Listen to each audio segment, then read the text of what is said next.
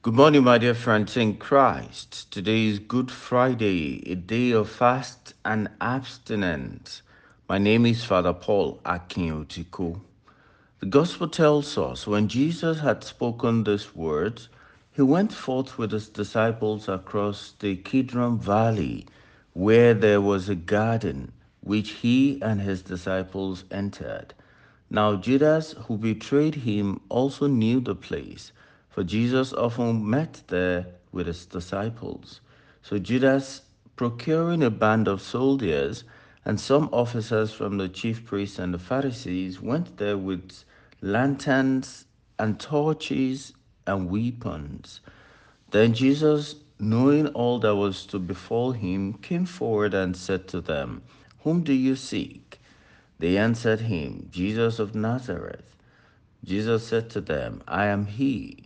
Judas, who betrayed him, was standing with them. When he said to them, "I am he," they drew back and fell to the ground. Again he asked them, "Whom do you seek?" And they said, "Jesus of Nazareth."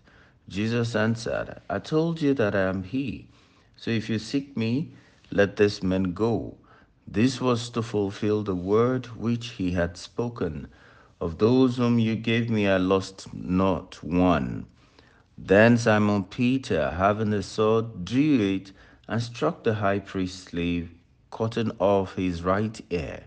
The slave's name was Malchus. Jesus said to Peter, "Put your sword into its sheath. Shall I not drink the cup which the Father has given me?" So the band of soldiers and their captains and the officers of the Jews seized Jesus and bound him.